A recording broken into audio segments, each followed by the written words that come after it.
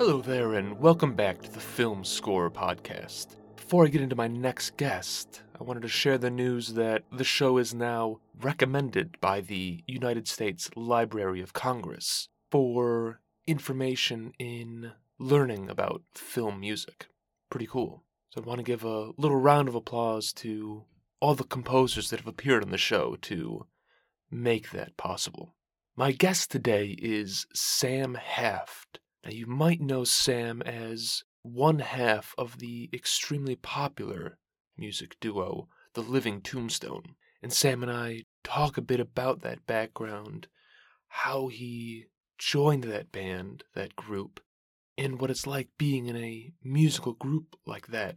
But the bigger piece that we talk about is Hazbin Hotel, the new Prime adult animated series. And when I say adult, I just mean for adults. Now, Sam co-wrote all of the songs for this musical series, along with his co-composer, co-songwriter, Andrew Underberg. There's about 2 songs per episode, each song really jumping around a ton between genres, given the different settings and different characters involved. Now, when Sam and I talked, only the first 4 episodes were out. As of now, I think the whole first season is out, and all of his songs, his and Andrew's, have been released. Now, you can find out more about Sam on his social media, his website, and of course, you can do the same for me. And yes, this means that I'm back from the break, and so interviews should be coming again as normally and regularly scheduled. Now sit back and I hope you enjoy. Sam, thank you so much for joining me today. How have you been? So good. It has been kind of wild seeing the reception to the release of Hazbin Hotel. It's been nuts. Yeah, I mean, as of right now, the first 4 episodes are out. I got lucky enough, my screener contained the 5th, although the 6th just came through for me about an hour ago, so I haven't watched that yet. Ooh. I know. And I can't say anything. I'm embargoed.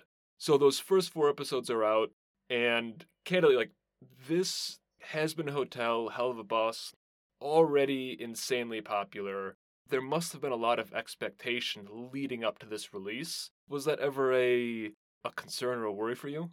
Oh, absolutely. I mean, in a lot of ways, I was kind of terrified for the release of the show, in that there is already such a big sort of fan content ecosystem. A lot of people, first of all, expect characters to sound like they sound in their heads, or their music to sound like, a fan song about that character that they really care about.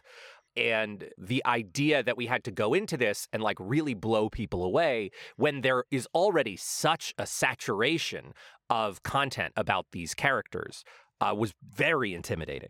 How do you navigate or deal with that intimidation, the expectations, and come up with something that's going to meet those or exceed them? Part of that was, I have now gone out and listened to some stuff, but at the time, I very sort of strictly embargoed myself from consuming any of the fan content for a lot of reasons. I mean, one of them is I didn't want anything to even subliminally end up in the show.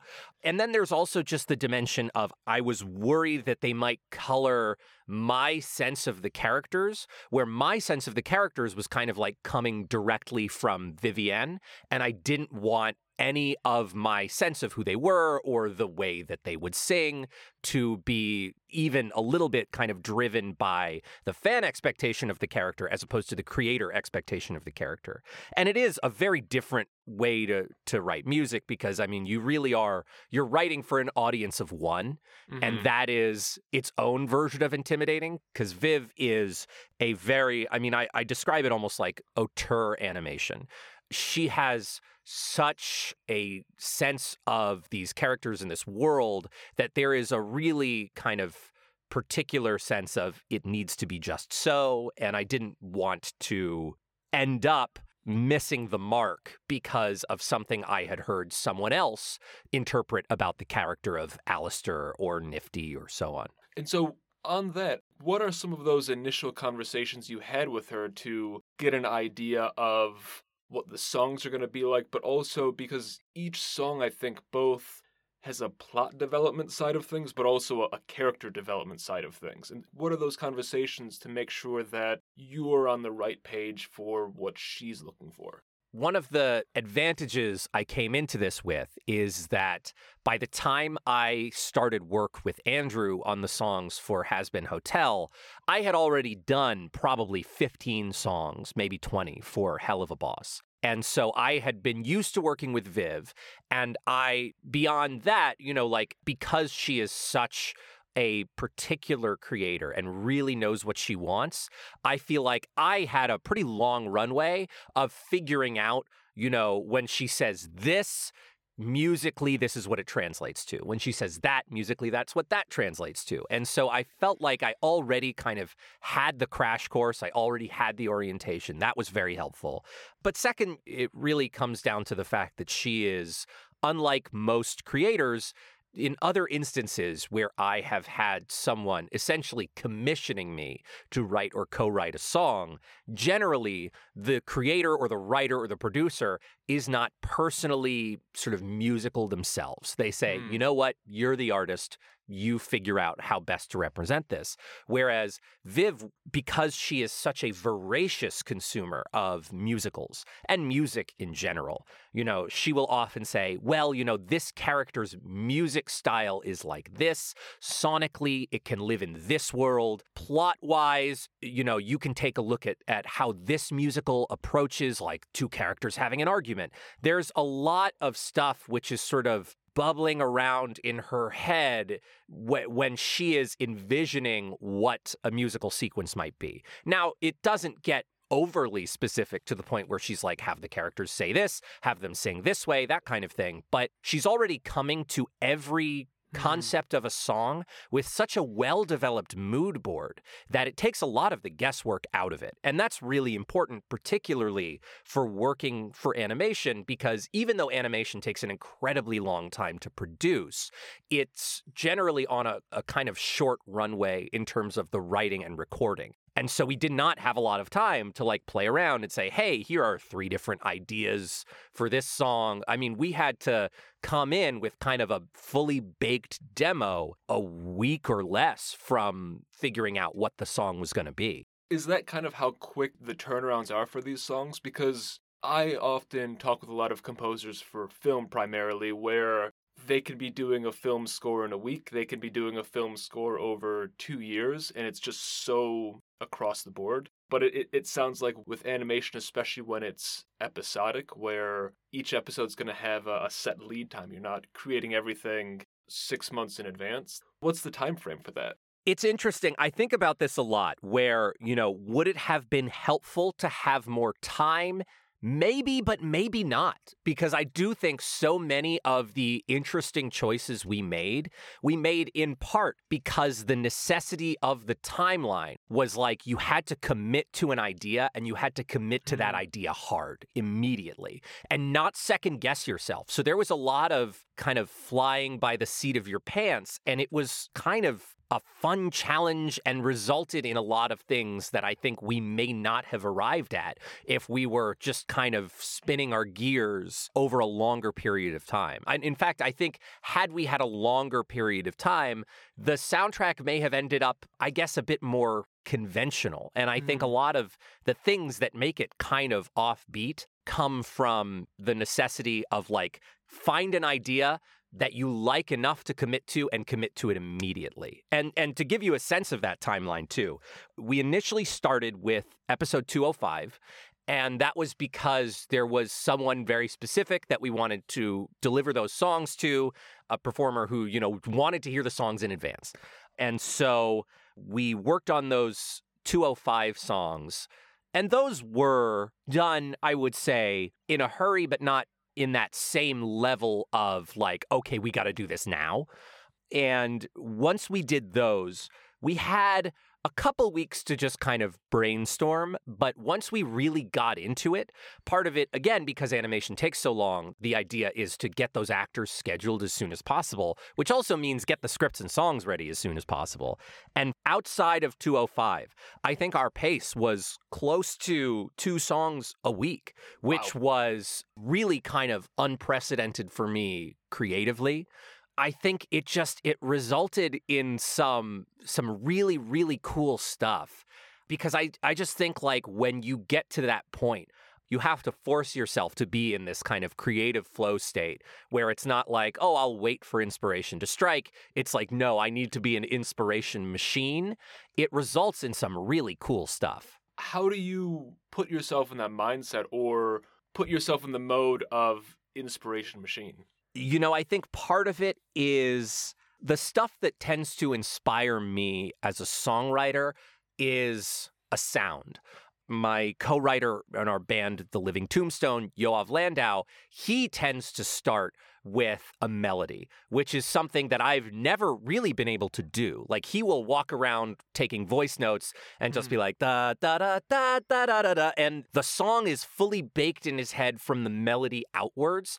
That is very much not my MO. I tend to want to look for a sound or a style, and once I have some kind of vamp, like a chord structure, which is subject to change, a couple instruments and their sounds, which are also, of course, subject to change. But once I have something that feels like a vertical slice of a song, from there, I feel like I'm very good at extrapolating out what the rest of the song could be. And it's interesting you say that, because the musical styles of each song sound so distinct, and obviously some of it's plot and character based, but like you'll have songs, especially when it'll be, let's say, half of it's one character and then another character comes in, and each one's bringing their own musical style with it. So is that part of what's coming in from that early inspiration of the stylistic idea, and then things start flowing from it? Absolutely. And I've said this a couple times, that people have asked me to compare Hazbin Hotel to, like, other cartoons. And obviously Hazbin Hotel is very, very different in that, like, you so rarely see the synthesis of adult, cartoon, musical. Like, those 3 things really rarely unite. And I think much in that same way, the music feels the same, where it's, you know, there's these elements that are combining that normally never would.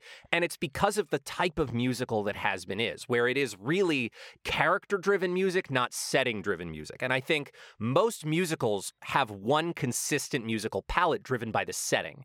And Hazbin is so different in that it is really the characters driving the style of the songs. And when 2 characters have very different styles, it creates a song that is wholly unique in terms of its genre blend, because, you know, you'll have a character that's kind of like circusy and a character that's like jazzy, and then you'll have a character that is like steampunky, and just the way that things will meld in that way is totally, totally different than virtually any musical that I'm familiar with. In fact, I've been thinking about if there's anything I could compare it to in terms of the way that the genres flip and change around. And actually, the closest comparison I can come up with is the Flight of the Conchords TV show, where they would, and even though it wasn't like character-based, because it's really just Brett and Jermaine, the way that they would jump from pastiche to pastiche to pastiche and play around with all these different styles, where you'd have an episode where there was kind of like a 90s hip-hop song, and then an episode where there was like an Elton John-style piano ballad. And I think to that end, that is the closest thing I would compare it to stylistically, in that it really does so jump around.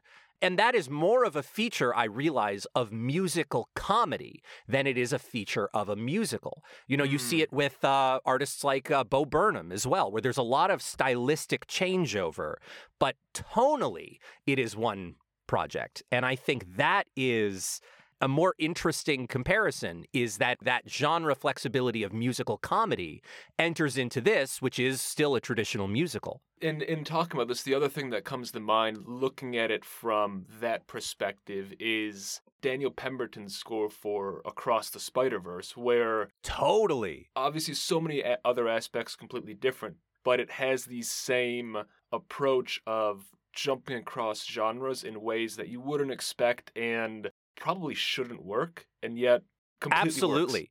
That's a fantastic comparison because much in the way that the songs are so dominated by like, where are we and who's singing? That is so the case for Pemberton's score in that it's like, which Spider-Verse are we in? Yeah. Which Spider-Man are we following? And as a different character may swing across screen, all of a sudden their elements may enter into the score. And so with that, obviously one of the reasons I would assume you're not seeing that or hearing it, whether it be in adult animation, film, etc., is because it's difficult to do and difficult to strike the balance of it working and not simply sounding like you're in this musical pinball machine jumping from genre and it battering you. How are you striking that balance of like jumping across these genres, but doing it in a way that actually comes off as seamless and not sort of jarring to the viewer, the listener? Well, I think part of it is that Andrew Underberg, my co-songwriter, and I have very different influences to each other. Whereas if we both kind of were painting with the same colors, I think it would be very, very hard to pull this off. But I think generally I lean more into that kind of like pop rock kind of zone, whereas Andrew has this incredible sensibility. Like, you know, one of the things that he did before working on Hazbin quite a lot is K-pop. And his ability to bring in sort of more electronic elements of production. He and I also write songs completely differently. I generally write on guitar, which tends to be that more kind of like vamp chord progression focused songwriting, whereas he generally writes on piano, which tends to be like a little bit more nuanced, but feels like it generates a very different kind of top line than guitar songwriting does. And so, you know, he and I, it's really our differences that allow us to sort of reach to those different places. And it's also something that you don't see that often, I think, in making music for any sort of media. Typically, it's one person writing it, or depending if it's a larger studio, one person at the top with multiple other co-writers. But having like a composing duo is, you know, not as common. So I mean, what is your writing process together? I mean, and whether looking at it broadly or picking a random song from the show and sort of how that plays out.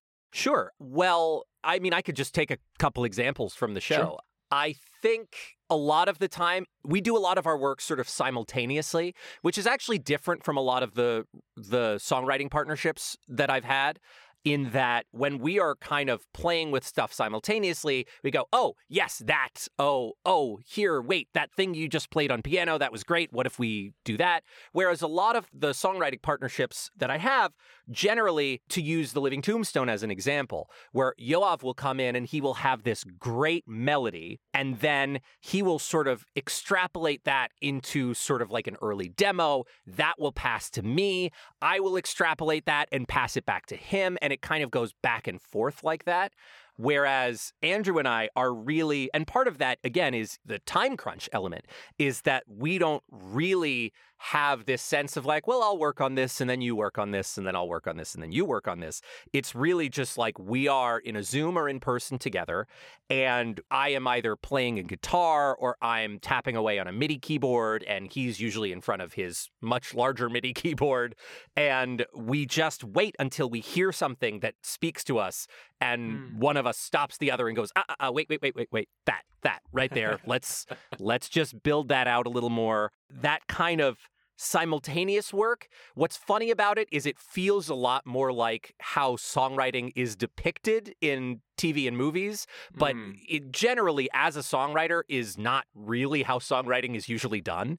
I feel like so much of the time, group songwriting is one person having maybe a half-baked idea, but one person comes in with an idea, and then two people refine it, or two or more. Whereas this really is that kind of like simultaneous, oh, we're all finding it together at the same time type of songwriting. Does that, like an obvious parallel of that is, what was the Beatles documentary from last year? Get Oh, Back, yeah, Get Back, yeah. And of course, I can't remember the song, but there's the viral clip of...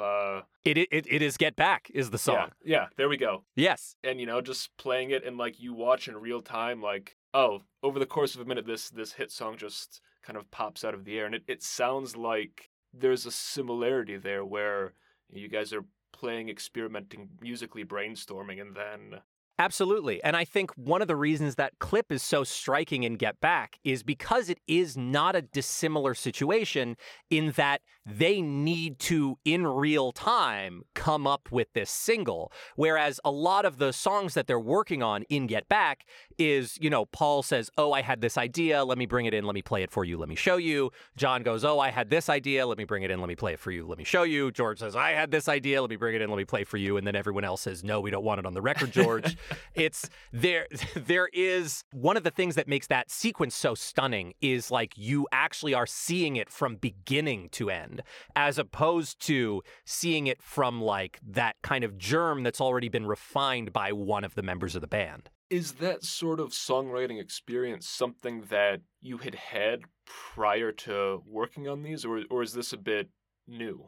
So I had, but not in the context of this type of work. There have been certainly some tracks with The Living Tombstone that have been written that way, but something that also comes to mind is I had a comedy music band, which is really how I got my start as a songwriter, a comedy music band called Sam and Bill. And just out of necessity, like that is how we would write every single song. We would just sit down in my, 100-square-foot studio apartment in New York. And I would just like pull out my guitar and we would just have a general sense of, oh, here's a song about blah. And then we would just play with the guitar and improvise with each other until we hit on something that made us laugh. And then we would move on to the next section. Interesting. And to take us on a little bit of a tangent then, how did you turn that initial project into what's obviously now a very successful career? Because obviously that's something that, and there's not one right route or answer for everyone, but it's obviously something that a lot of younger musicians, composers sit down and look at, and it is a daunting, broadly the music industry, the film industry, TV, etc., are like daunting industries to break into. Totally. And I mean, in high school, I was interested in it and kind of walked away from it. To give you a little bit of background here, and what's very interesting is there's a kind of full circle element to my background in music, in that I first got interested in, at the time we called it music tech, which was like, digital audio workstations. My first interest in DAWs came as a freshman in high school. In high school, I was paired with like, a big brother in like a mentorship program. And that big brother was Andrew Underberg, my co-writer on Hazbin Hotel. And at the time, he had just gotten into it himself and introduced me to it, which was, at the time we were using, I think it was called Cakewalk, which, correct me if I'm wrong, but is by the same studio that now has Sibelius. Okay. So we were using a software called Cakewalk Studio, which was like a very sort of rudimentary MIDI sequencer. And that was sort of my first introduction to that world, and I was completely fascinated by it. And by the time I had graduated high school, I had started using Logic. I mean, a much earlier Logic than now exists, and I was applying to colleges, and I actually got into the Berklee School of Music, and I didn't go. I was dating someone in high school who was going to a different school, and that's what I picked the school I was going to based on. And the program that I got into there was as a playwright, not as a songwriter or a composer. And so I didn't end up pursuing it for a while. But I was part of a sort of sketch comedy group in Brooklyn. And through there, I started integrating music into the comedy side of my life. And that's what ended up getting me into music again. And with this duo act, Sam and Bill, we decided, we wanted to put together an LP. And when we decided that, I realized I didn't know any music producers, so I reached out to Andrew. And Andrew actually produced our comedy music LP, which then did, I would say, medium well. And through the course of it doing medium well, I met at a party Yoav, who had a few years earlier created The Living Tombstone. And, he and I got along immediately. And because of how the comedy music was doing, I thought, I need a studio space so that we can write more.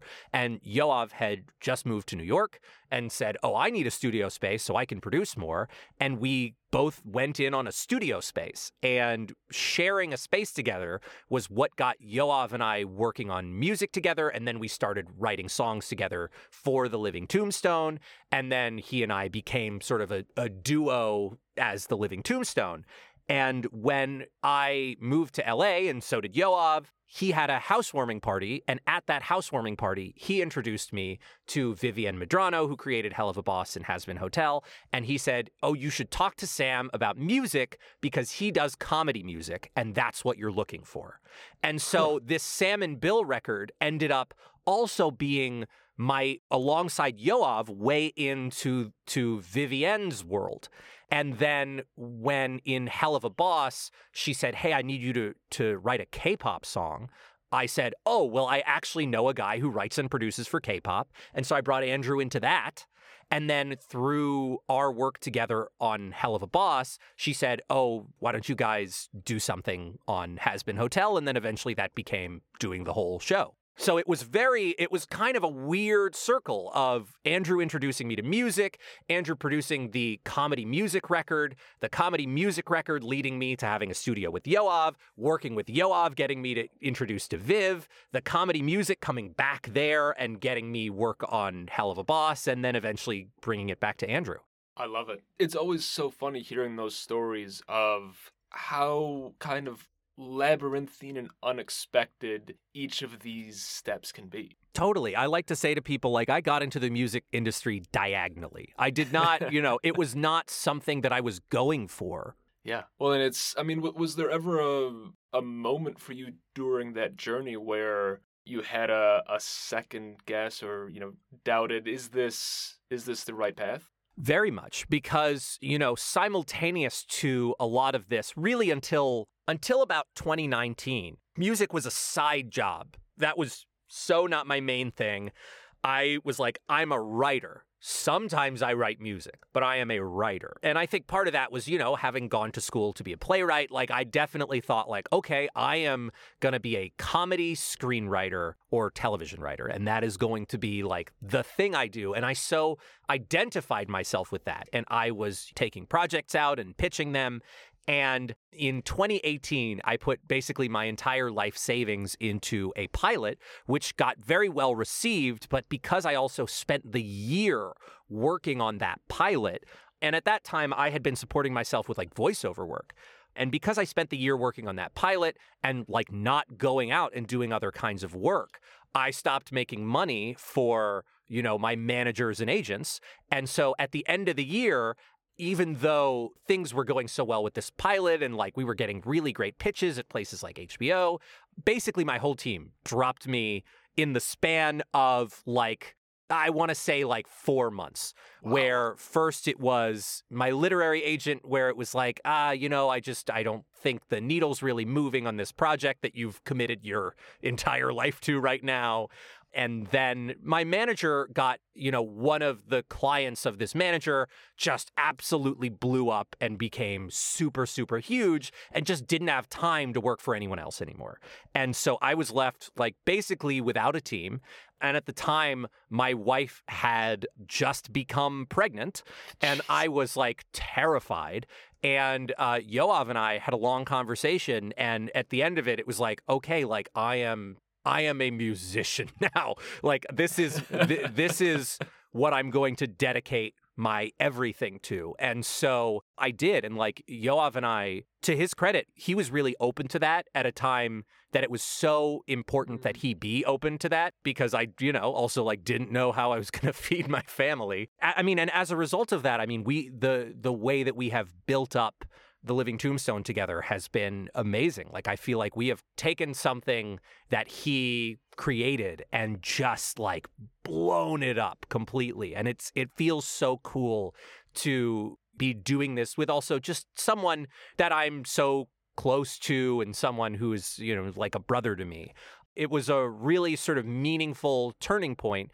And without that, I don't think I would, without that, I know for sure I would not be here. I would still be, throwing projects against the wall in pitch meetings. It's also got to feel surreal talking about that sort of low point and then looking at like the Living Tombstone, for instance, which obviously from a listener size is huge. I mean, you guys just had a song in Five Nights at Freddy's, for instance. Like, yeah. The trajectory of that's unreal. Oh, yeah. I mean, it is wild. And I think part of it is it's kind of easy to live in denial of the kind of impact it has because it's all through a screen. But we did sort of a mini SoCal tour over this past October, like around Halloween. And it's the going out and doing conventions and doing shows, like that's when it really hits you that like this means a lot to a lot of people. It's very easy to not take that in. And I think there are ways in which like taking that in feels kind of like mentally unhealthy in some ways, in that, I was just having a conversation about this where the more you belong to them, the less you belong to you. And that is it makes me anxious sometimes because it feels very exposed. This idea of what it is to create something that matters to enough people that like you are the idea of being like a public figure is very sort of scary to me mentally. And I think I kind of appreciate the fact that like we're not a traditional like rock band where we're going out and we're going in front of these huge crowds all the time. And I don't have to take in that thought very much because it's all like through a screen. It's all digital for the most part. But it is like there are ways in which, going out on stage in front of a lot of people feels amazing. But there are ways in which it's kind of scary. It's like, oh my gosh, like I don't want to have a profound effect on all these people's happiness. I don't want to be the reason that you could be happy or sad or all of that stuff. And I think there is something very intimidating about it that I have not quite processed yet. But it sounds like, too, having a lot of responsibility, knowing that if, like, you're playing a show and everything goes right, you can bring all this happiness, but also if something goes wrong, it's going to be deflating, and then you'll have however many people who are like, the Living Tombstone screwed us. Exactly. I mean, we had in that little mini tour, we had our last show of the tour.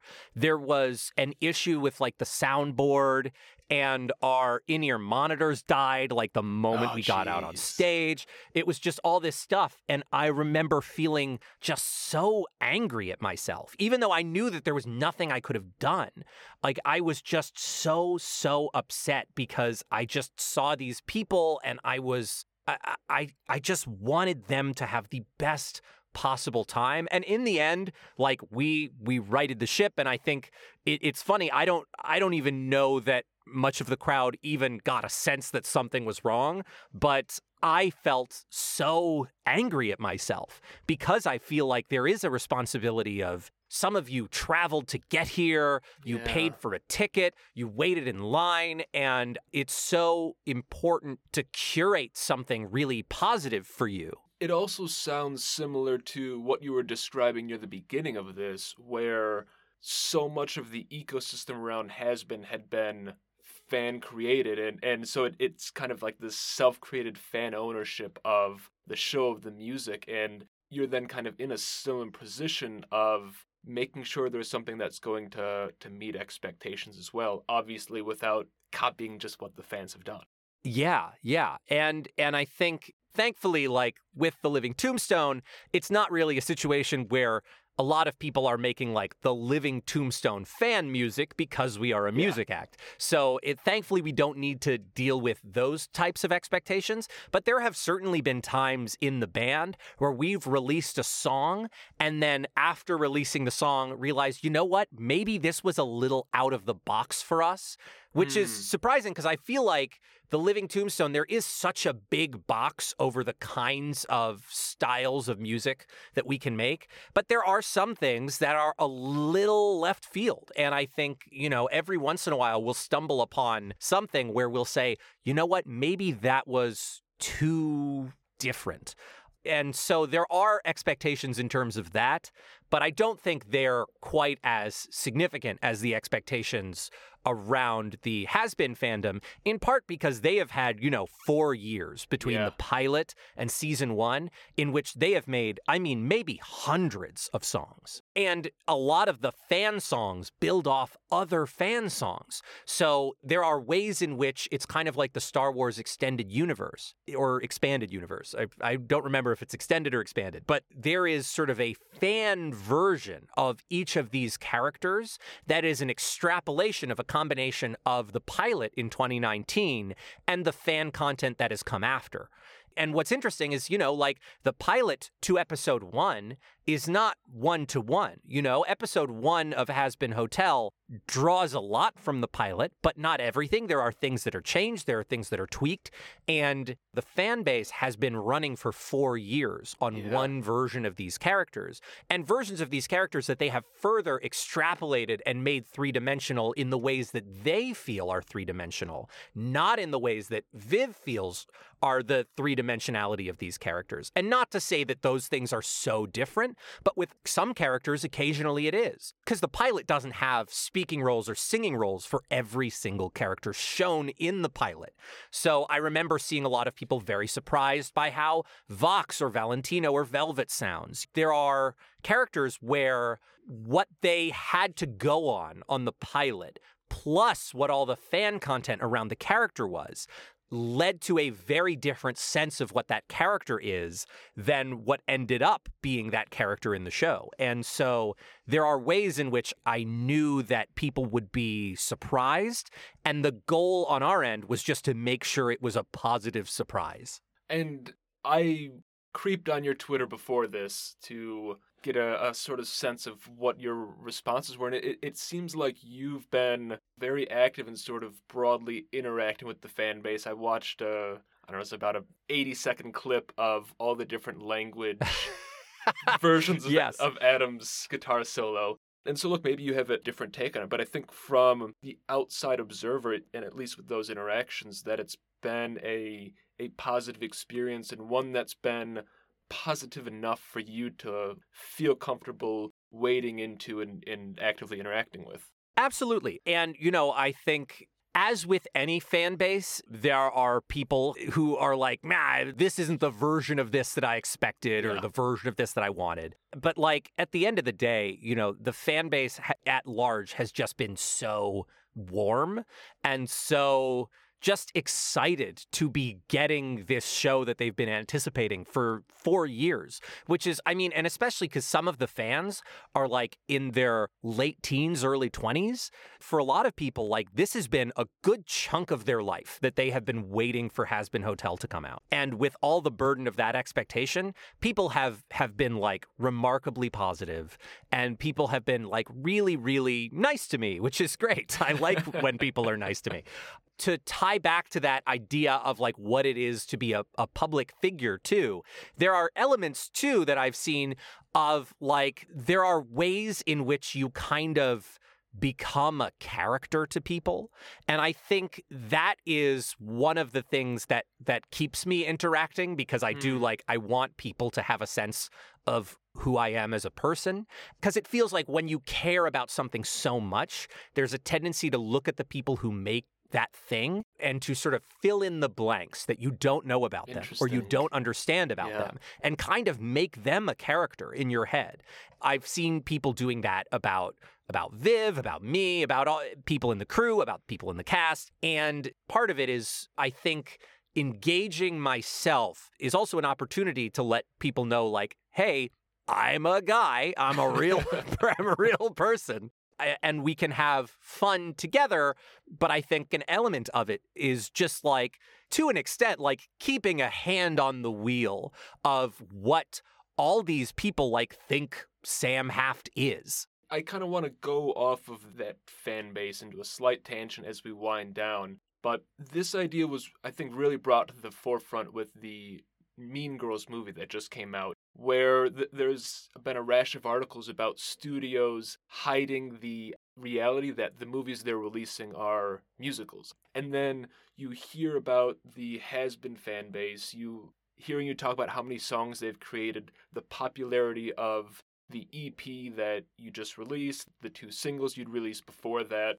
And I just wanted to see, like, how do you square these two things? Can you? I think part of it is studios are trying so hard to hit that like 4-quadrant broad appeal. Mm-hmm. And I think it may be that if you were to poll the general public of everybody and say, do you love musicals or are you not that interested in musicals? It could be that more of the general public is disinterested in musicals than interested in musicals.